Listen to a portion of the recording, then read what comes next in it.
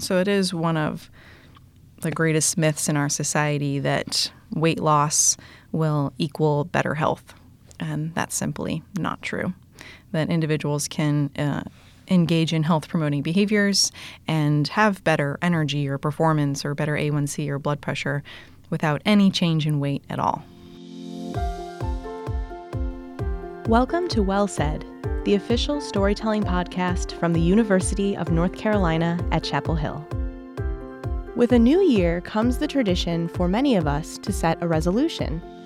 Some aspire to learn a new skill, and others resolve to focus on their body, mind, or both. According to a 2017 Statista poll, 45% of Americans made the resolution to lose weight or get in shape.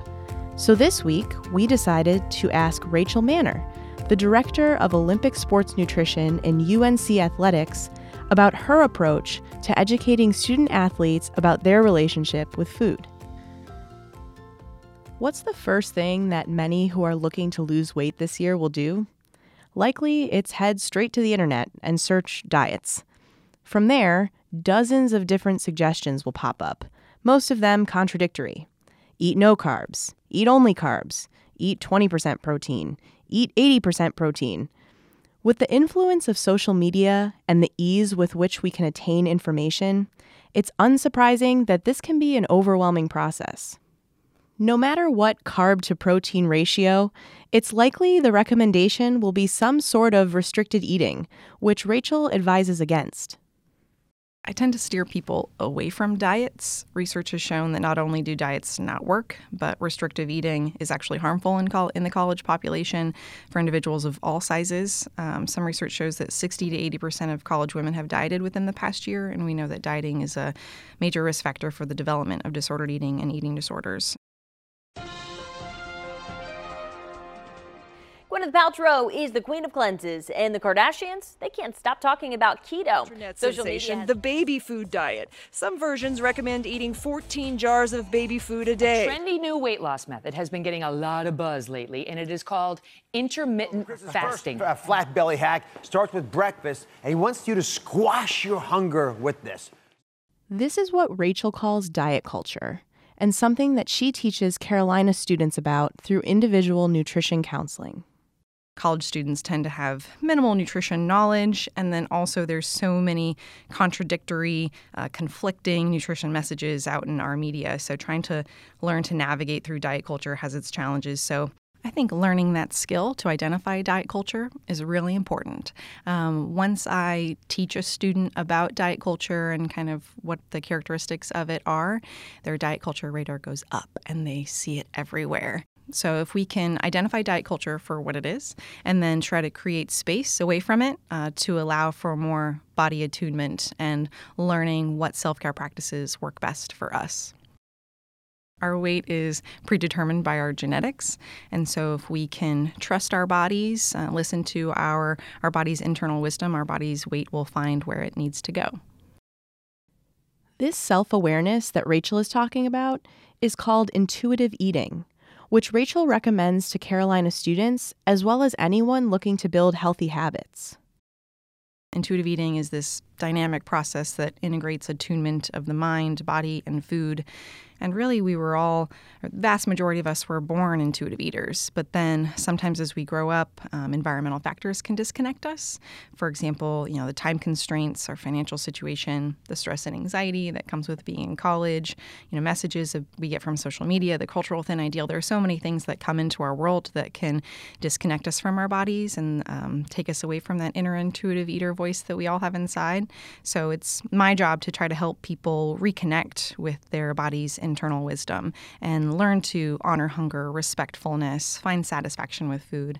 But I do understand that it has its challenges as college students. Meal planning, managing a budget, grocery shopping, cooking, all present challenges. So I like to help student athletes develop those life skills as well. Another one of those challenges is the labels that we've given to the foods that we eat, that good or bad label. Learning not to rely so heavily on the way we look at food when we think about what we're going to eat is particularly challenging. If we've grown up in a household or with a coach or at a school that has taught us to categorize foods as good or bad, can lead to some overeating. If we deem a food to be bad, we're more likely to overeat it. So I do a lot of work with students to help them neutralize foods, that all food serves a function and a purpose, and if we truly give ourselves unconditional permission to eat all foods, we find that we have a more peaceful relationship with our food and our body. Wait. Unconditional permission to eat all foods? This does not sound like a method of weight loss. But who am I to complain if a certified sports dietitian says I can have as many cookies as I want, right? That is one of the common misconceptions of intuitive eating, is that, oh, well, since Rachel recommends intuitive eating, I can just eat 100 cookies. That's not necessarily what I'm recommending. I'm recommending people tune into their bodies. If you're truly listening to your body and you're learning from previous lived experiences, and you'll find that maybe eating 100 cookies won't be the most comfortable situation. But if you're eating one cookie and enjoying it, if it's really delicious, giving yourself permission to have that second one, and then you might find that you're satisfied after that. But also trying to reduce shame around food is something I'm really passionate about. At Carolina, Rachel is working to combat diet culture and help students move away from categorizing foods as only good or bad. And while, yes, it still isn't the best idea to eat 100 cookies in one sitting, the method Rachel teaches allows her students to focus on building healthy habits and trust that their body's weight will fall into a healthy range. So I promote this weight neutral approach to health, just trying to help student athletes take the focus off of weight and try to focus on health promoting behaviors. Since weight is not a behavior, so it's not really an appropriate target for behavior modification. So instead of a goal to, for example, lose 5 pounds, we try to set goals that are actually helpful. So for example, trying a new recipe each month, maybe trying to make a grocery list before we go to the grocery store, maybe prepping vegetables when we get home so that we're more likely to cook or eat them instead of letting them spoil. So just trying to help them set goals that are beneficial to their health as opposed to weight-related goals.